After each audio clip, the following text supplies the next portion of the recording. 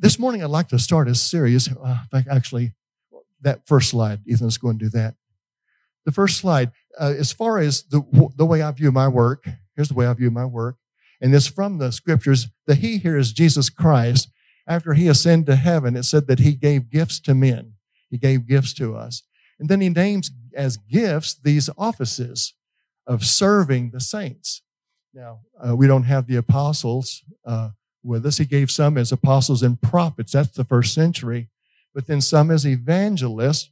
And that is actually what I am. I'm an evangelist. I'm a preacher or a minister. Often today, the word pastor is used for minister, but I'm going to go and use it more in that sense there. A pastor is actually an elder, as we find in Scripture. But he gave evangelists, pastors, teachers for the equipping of the saints for the work of service. That's fundamentally what my goal is. I'd like to equip us, and starting at this age here, for the work of service. And a lot of that equipping is going to be teaching and then instructing, encouraging for us to apply the Word of God to our life. And that results in the building up of the body of Christ until we all attain to the unity of the faith. That's a goal. We want to be of one mind in the faith and of the knowledge of the Son of God, that is, have the unity of that knowledge, to a mature man. That's the whole goal, is that we would be mature in Christ, to the measure of the stature which belongs to the fullness of Christ. We want to grow up into Christ. From the inside out, we want to have the mind of Christ. We want to, as much as possible, think like Jesus thought. Okay, so that's my goal as a minister, as an evangelist. I want to equip you and encourage you, exhort you, or urge you to apply the Word to your life so that the Holy Spirit, He takes that Word. Someone say, well, just knowledge, what is that?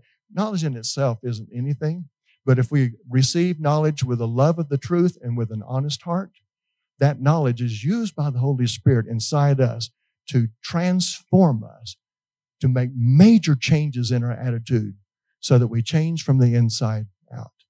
So that's going to be the goal. I'd like to begin a series in 1 Peter today. 1 Peter, to me, is one of the most positive books in the New Testament. It's just filled with rich lessons. And the amazing thing is, John David started his last lesson was in 1 Peter 1 about our being aliens. And I had never even talked to him about it, but that's my lesson today. Now, I'm going to take it beyond kind of what he was talking about. But anyway, I thought it was just amazing that we were kind of thinking along the same lines there. I do know that he is, that's one of his favorite books too. But what I really love about 1 Peter is, it's in a setting of persecution. It's written about AD 64. Now, something with the Roman government happened right before that. Anyone remember it? Like AD 63, something happened that was pretty traumatic. What did Nero, the Roman emperor, do in AD 63? He burned Rome. That was bad enough, but what did he do? He blamed it on the Christians. And so that set off this incredible persecution of the Christians. Peter is addressing that. In every chapter, he addresses the fact that we're going to be persecuted and how we are to receive that or how we're to look upon that persecution. But the main thing Peter does, I think that's so important, in any time, we go through trials every day. The Jenkins did today. And we need to know who we are. We need to know who we are in Christ. We need to have a clear sense of identity in Jesus Christ. And that's what I love about 1 Peter. Over and over and over again, he tells us who we are in Christ. And he does it especially to fortify them against the persecution that was becoming just rampant with them. Okay, let's go to the next slide, Ethan. We are, as John David pointed out last week, 1 Peter 1 in verse 1. If you've got your Bibles, let's go ahead and turn over there. 1 Peter 1:1. Peter, as an apostle of Jesus Christ, to those who reside as aliens scattered throughout Pontus, Galatia, Cappadocia, Asia, Bithynia, who are chosen according to the knowledge of God the Father. He addresses us as aliens, and I do agree with John David that he's using alien in two different senses. In a very literal sense, he's addressing a lot of Jewish Christians, and a lot of those Jewish Christians were scattered out in those provinces, as he talked about. And as they lived in those places, they were like foreigners, and that's the idea of an alien, a foreigner. They settled into the cities, in fact, started some pretty effective businesses, But nonetheless, it was always with a very clear sense that that's not their home. In a physical sense especially, their mother city was what? The Jews went to Jerusalem, right? And I want us to get a very clear sense, and we talk about aliens and sojourners, they are on a pilgrimage to home. They are on a pilgrimage to home. As John had pointed out last week, we are not citizens of this earth. We're citizens of heaven. Our citizenship is in heaven. What I want us to focus on is that in this life, we're actually on a pilgrimage to heaven. That's what our whole existence is about. Not only do we have a sense that this earth is not our home, and as much as we love Missoula, it's still not really home. We're foreigners here, and there we are headed to heaven. But I want us in this lesson to focus on what does that pilgrimage look like. It's a pilgrimage. Now, let's first of all talk about the Jews. Next slide there, Ethan. With the Jews, here was they were literally sojourners, as I mentioned a while ago. They were part of the word that's used in the Greek is diaspora. Diaspora. It means the scattering or the dispersion. And it referred to the fact that way back in 721 BC, the northern kingdom of Israel, you remember 10 northern tribes, because of their idolatry, were scattered as they were taken captive by the Assyrian king. He would capture peoples and then just scatter them throughout the empire. Okay? And then a little over 100 years later, the Jews, the southern kingdom, because of their idolatry and their unfaithfulness, God captured them through Nebuchadnezzar, the king of Babylonia. And he destroyed Jerusalem and he scattered them. They were just dispersed everywhere. Now, in 536 BC, 70 years later, Cyrus the Persian, point 3 there, Cyrus the Persian, he was a different kind of ruler. He didn't believe in scattering people. He wanted people to go home.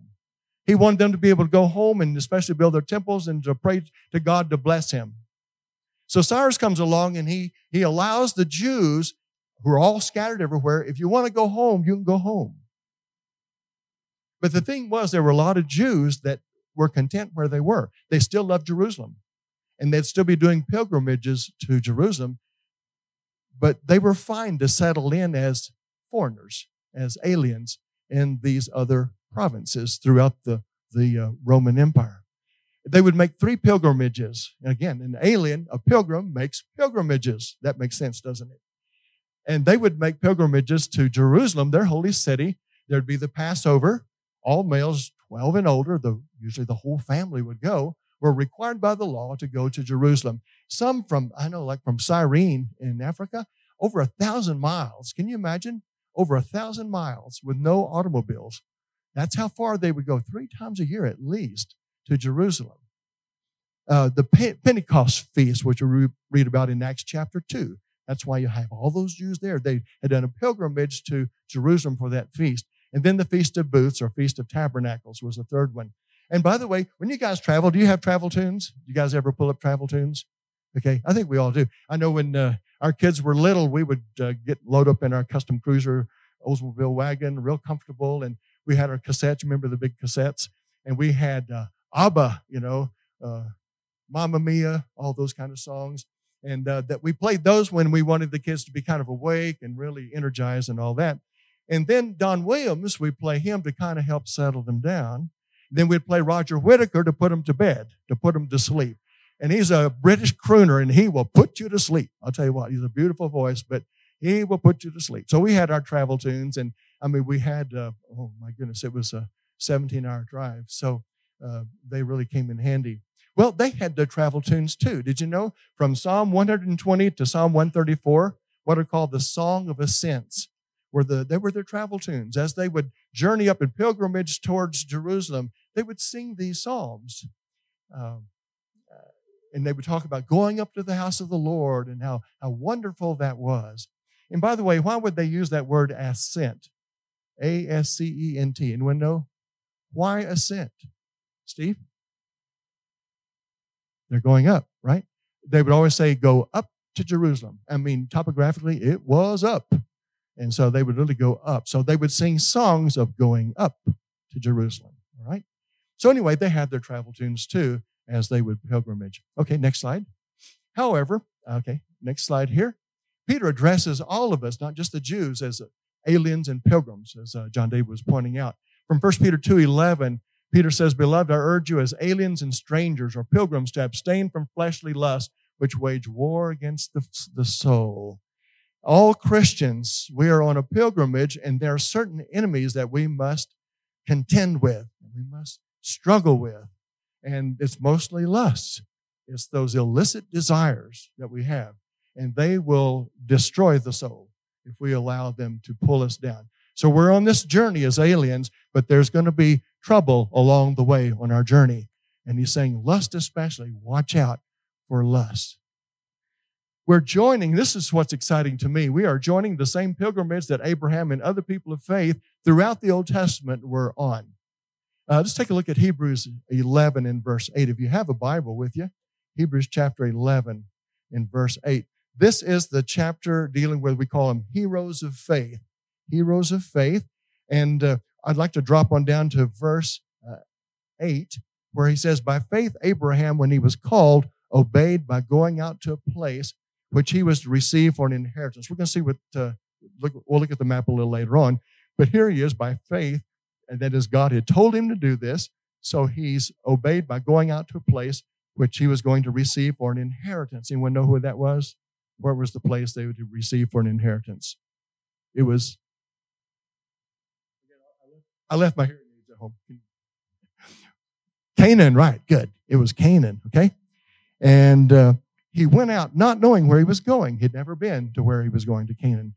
By faith, he lived as an alien, there's our word, or pilgrim in the land of promise as in a foreign land, dwelling in tents with Isaac and Jacob, fellow heirs of the same promise. And he was looking for the city which has foundations, whose architect and builder is God. That looking for is that search. That's that pilgrimage. But now, what was the city? Let's drop on down to verse 13. Here, Abraham and the other people of faith said, "These died in faith without receiving the promises, but having seen them and having welcomed them from a distance, having confessed they were strangers and exiles or pilgrims on this earth. For those who say such things make it clear they're seeking a country of their own. And indeed, if they'd been thinking of that country they went out from, they would have had opportunity to return." That is, they came from Mesopotamia. We'll see where that is. And so when they were seeking a home, they weren't trying to go back to Mesopotamia. You might say, well, that was their home, but that really wasn't their home anymore. He's saying here there was a much better, much higher home than that they were seeking. Verse 16, "But as it is, they desire a better country, that is, a heavenly one." That's the city. "Therefore, God is not ashamed to be called their God, for he has prepared a city for them." They were on a pilgrimage, not just to Canaan. It was a pilgrimage to heaven, right? They were pilgrims. They were pilgrims headed on a pilgrimage to heaven. That's what they were seeking. That's what they were living for by faith. Not a geographical, so this next point. So it's not a geographical pilgrimage. It's not walking on earth. But it's a faith pilgrimage. We often talk about faith journey. Have you ever thought about that journey as a pilgrimage? Because that's how the Bible actually describes it. A faith journey, a faith pilgrimage. It says in here, I believe, is in a summary form, and we're going to look at more in detail, what it means to be on a faith pilgrimage, both for them and for us. It says in Romans chapter 4, verse 20, that Abraham, back at this time, grew strong in faith, giving glory to God. Grew strong. He had a lot of struggles. He has a lot of weaknesses. That's a part of the faith journey. But he grew strong. He progressed in his faith and then finally received the promise. And of course, he is in heaven now. A faith journey, and I want to emphasize a faith progression, a moving forward in our faith. All right, let's take a look at that more particularly. Let's go back to the next slide here. Go ahead. You're good. Thanks. Mileposts, I'm calling them, of Abraham's faith pilgrimage to heaven. And as we look at this real briefly, these are things that you probably remember, but think of yourself. We're looking at what the struggles that Abraham had in his faith pilgrimage, but see if you can relate to any of these. And that's the whole point, of course. We're not trying to just pick on Abraham here. or to even just use him as our model, but we want to see, so how does this actually impact us, and how can we relate to what he's talking about here? So it all starts back in Genesis chapter 12, verse 1, where he's basically saying this. He's saying, God, I am yours. He was just totally taken in by God's promises and God's instructions. I'll go and do whatever you want. That's pretty much the attitude of Abraham. I'm just going to go to the next slide, Ethan. All right, here's a slide of the where he went from. Here's Ur of the Chaldees. This is the Tigris. This is the Euphrates River, still is today. This is called what? What is this called? This land between the rivers, what is that called? You guys remember? Like I said, I'm going to drill the adults too. What's that? Okay, Fertile Triangle, but just this part here. Between the rivers, I'm giving you a hint. Between the rivers. It's called Mesopotamia. That's what Mesopotamia means. Meso, between, Potamia, rivers. Between the rivers. Here's the Fertile Crescent. The Fertile Crescent. And he traveled the Fertile Crescent to the land of Canaan. It's from Ur of the Chaldees. By the way, for extra credit here, what is this territory today? What is it called today? If you were to get a map and you looked at this same, what's called Mesopotamia, what is that today? No? Iraq. Right. Good. Iraq. This is Iraq, not one of our favorite places here. Okay. So he went up here by God's command, went down into Canaan. All right. That's what he's talking about here. Now, let's take a look at the next slide, Ethan. Here's a very important point that we need to get to. In this reading in Genesis 12, God makes 3 promises to Abraham. He says that in your seed, and by the way, Abraham was 75 years old when he left Mesopotamia. And he told him, and his wife Sarah was barren, not able to get pregnant. But he told Abraham that through a descendant from you and Sarah, you're going to have 3 things happen, some wonderful things. There will be a great nation to come from Isaac, and then on down the line, there will be a great nation that they will receive the land of Canaan. By the way, that nation would be what? Israel, right. That would be Israel. They would receive the land of Canaan, and then farther down the line, in your descendant or seed, and they're referring to Christ, all nations will be blessed. That's the gospel right there.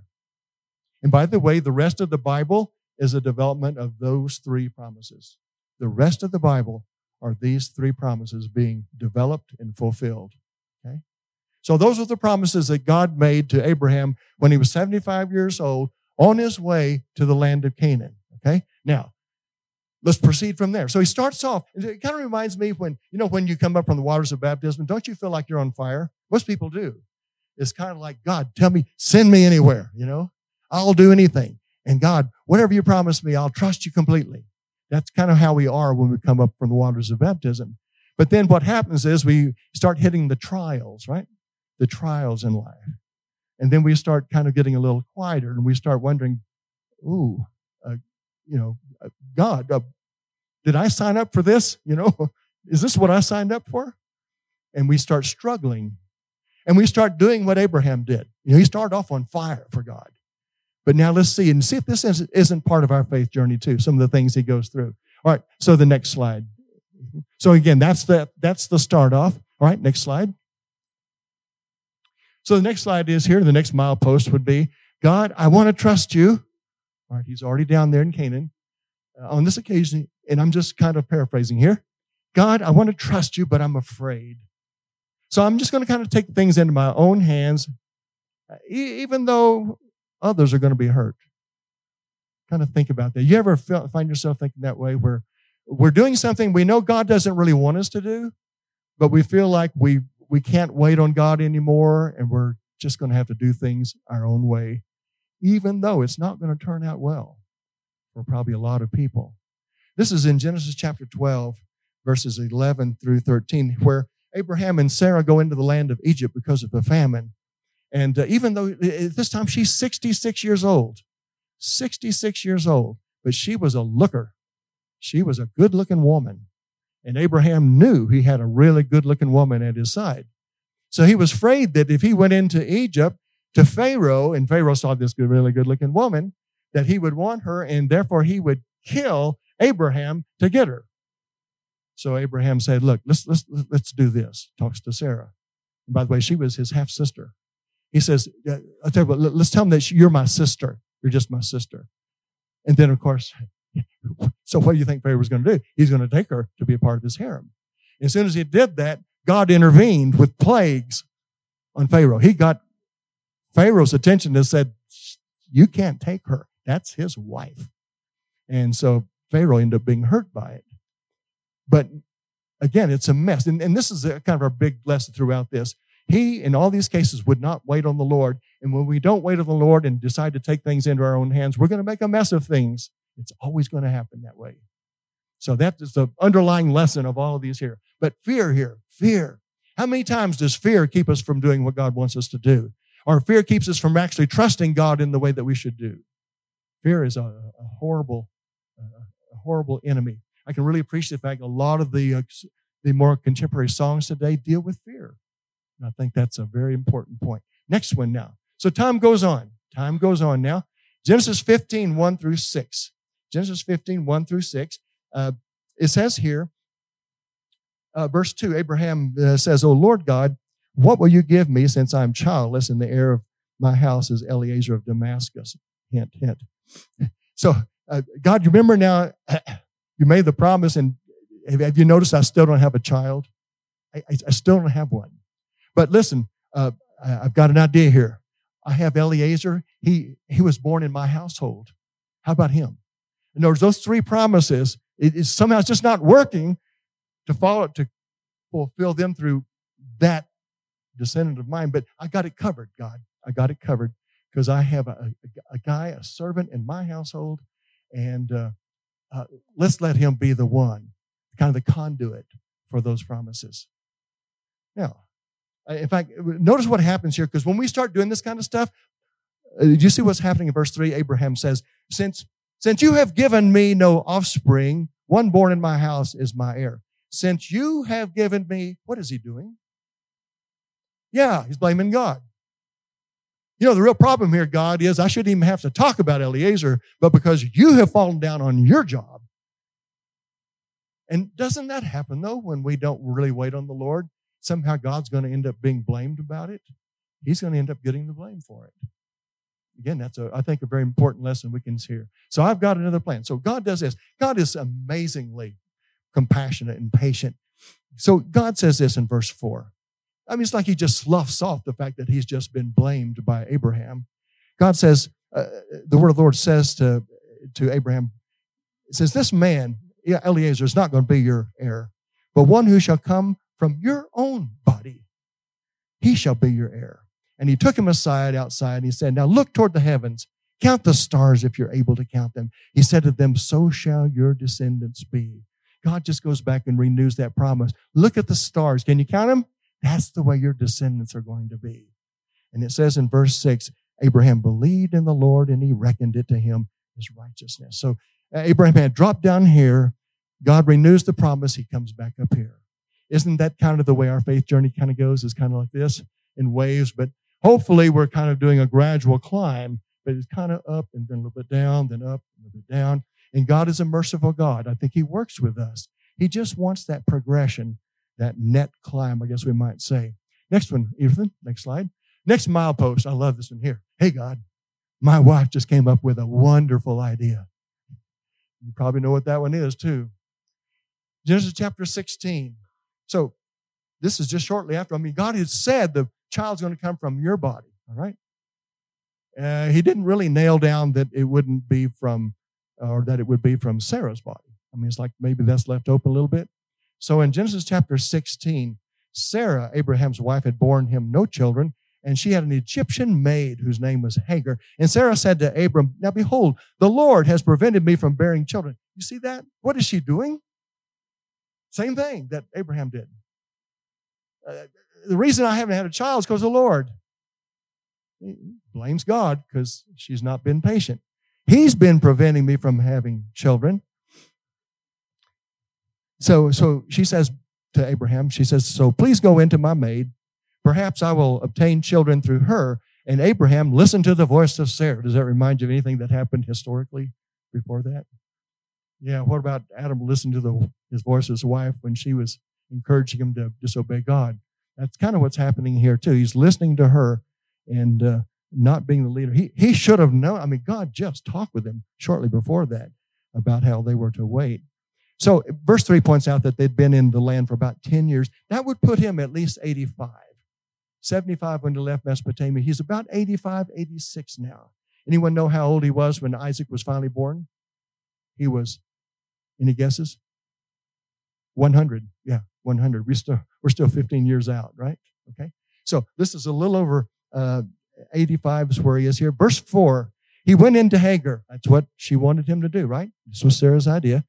Go into Hagar, and she conceived. And when she saw that she had conceived, her mistress was despised in her sight. You just see Hagar walking over to Sarah, feeling her tummy. And then she turns around. Look here. Look at my tummy. See that? You don't have one. I do. You don't have his child. I do. No longer was it Miss Sarah. It was, hey, woman. Hey, woman. You're down here. I'm up here. So the servant began to look down her nose and despise her mistress. Things go awry, right? When we don't do things God's way, and especially out of impatience, things tend to go awry. I really like this next line, though. Every husband can really appreciate this, maybe.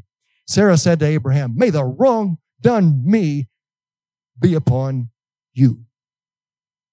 Don't you think Abraham say, woman, whose idea was this? She's saying, may God punish you, Abraham, for what happened here. It was her idea. I mean, he went along with it, but it was her idea, right? Which I think another point would be often when you get into these mixes, you begin to turn on each other as husband and wife. You get into these stressful situations, and often it causes a kind of a wedge, drives a wedge even between a husband and a wife. All kinds of stuff happens when we don't simply trust God. Wait on him to accomplish his purposes. You know, this kind of impatience sometimes is seen in someone who's, let's say, just really wants to get married. They just want to get married so bad. They've been praying to God for a spouse, and no one comes along. So they end up getting impatient, and they end up marrying someone that they knew they shouldn't have married. They just got impatient. They weren't waiting on the Lord. You see, so many times problems come up like that because we simply don't wait. Next one, Ethan. Now, here's the highlight. Here's the climax. God, what you told me to do is very confusing to me, but I still completely trust you, and I will do what you said.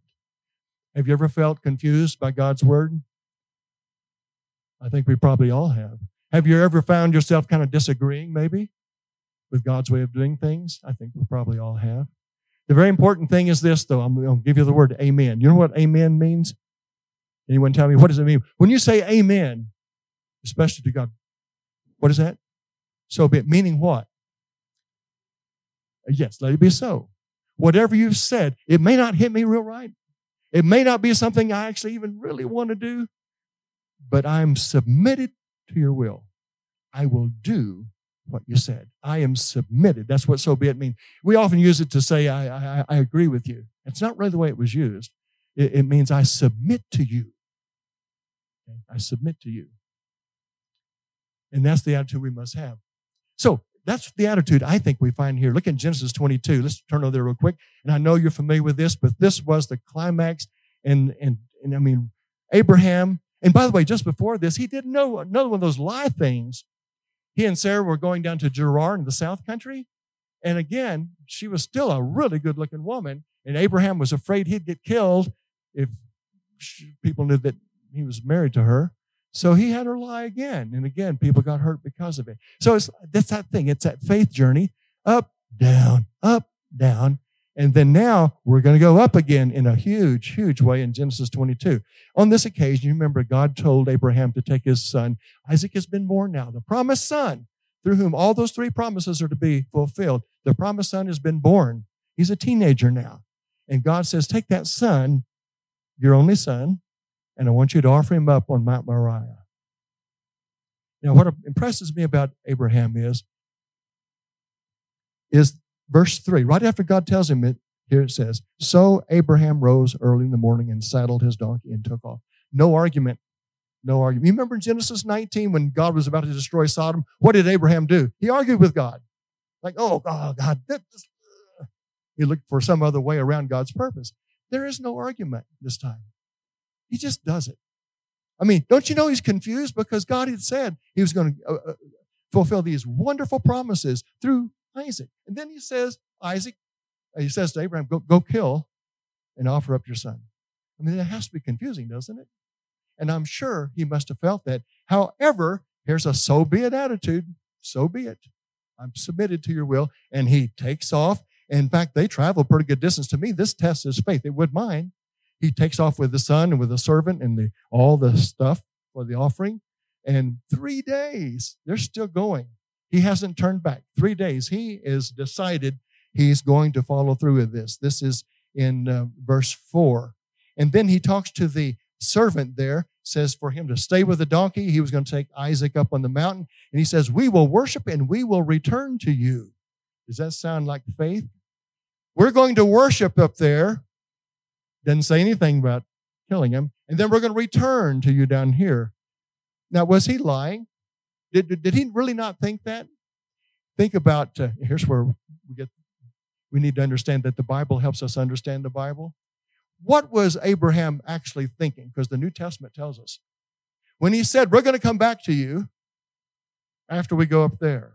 What was Abraham thinking was going to happen on Mount Moriah? Do you remember? He's going to do what? Actually not. I mean, that's what happened. But what was he thinking was going to happen? He was going to resurrect him. Right. Hebrews 11.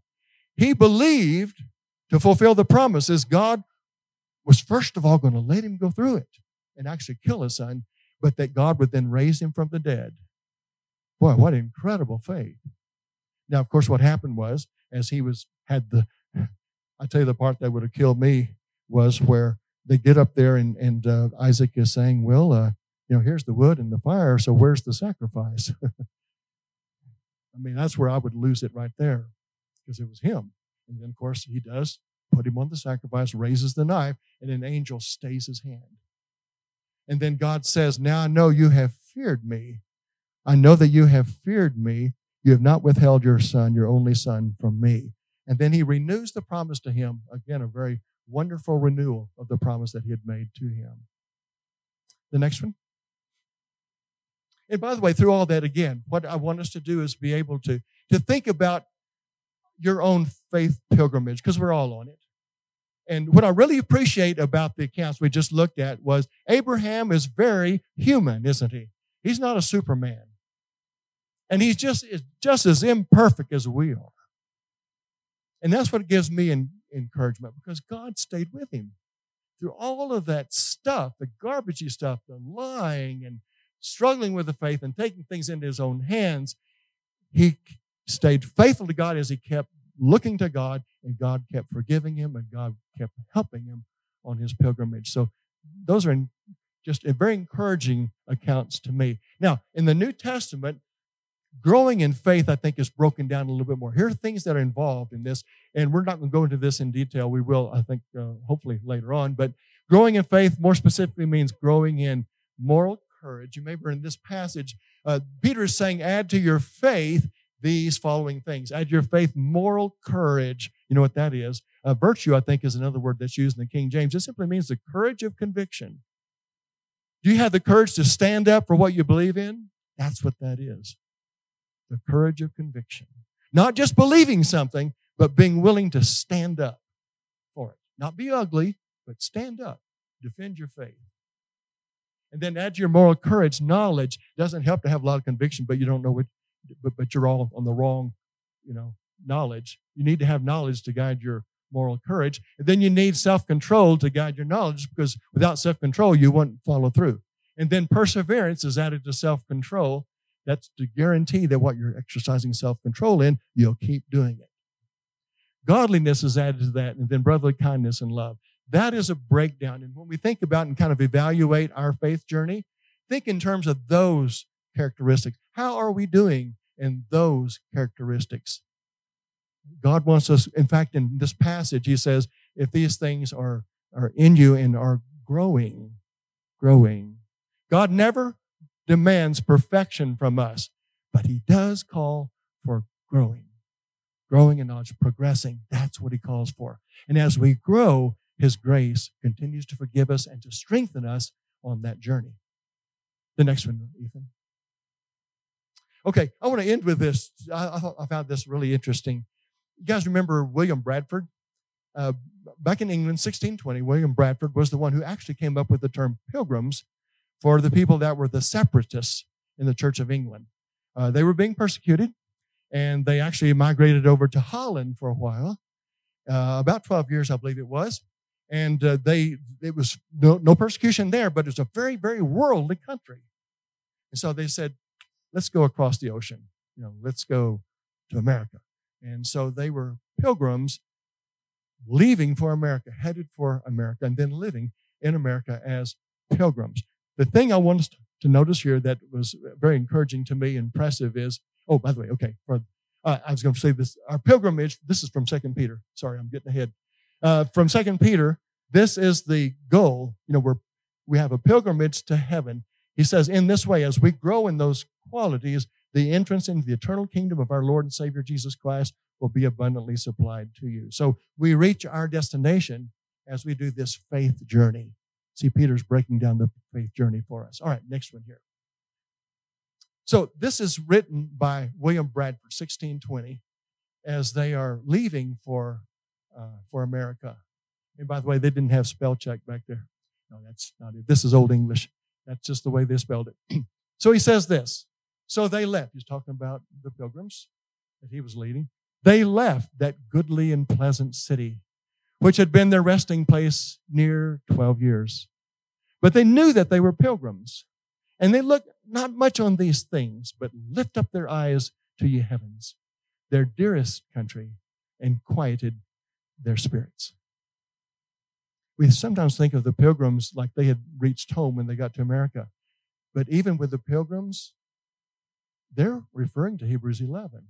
Even with the pilgrims, they recognized their home was not America. Their home was our home. It's that heavenly city. So they were on a journey of faith to the heavenly city. Let's evaluate our journey, our pilgrimage. How are we doing on that? Of course, the New Testament is written to help us on the journey. We are here in fellowship to help each other on the journey. There's so many resources God gives us to help us on that journey. All right, let's bow, please. Holy Father, we thank you so much for being our God, Father, and being the one who has prepared a home for us. We are aliens and strangers and sojourners here, Father, and we are on a pilgrimage, a faith journey to see you in heaven. Father, walk with us. Strengthen us through your Holy Spirit. Help us to be faithful to you until death. Bless our congregation here, Father. Help us to just continue to grow in our relationship with you. Help us to always seek to be the kind of echo of you in this community that you want us to be. We pray this in Jesus' name.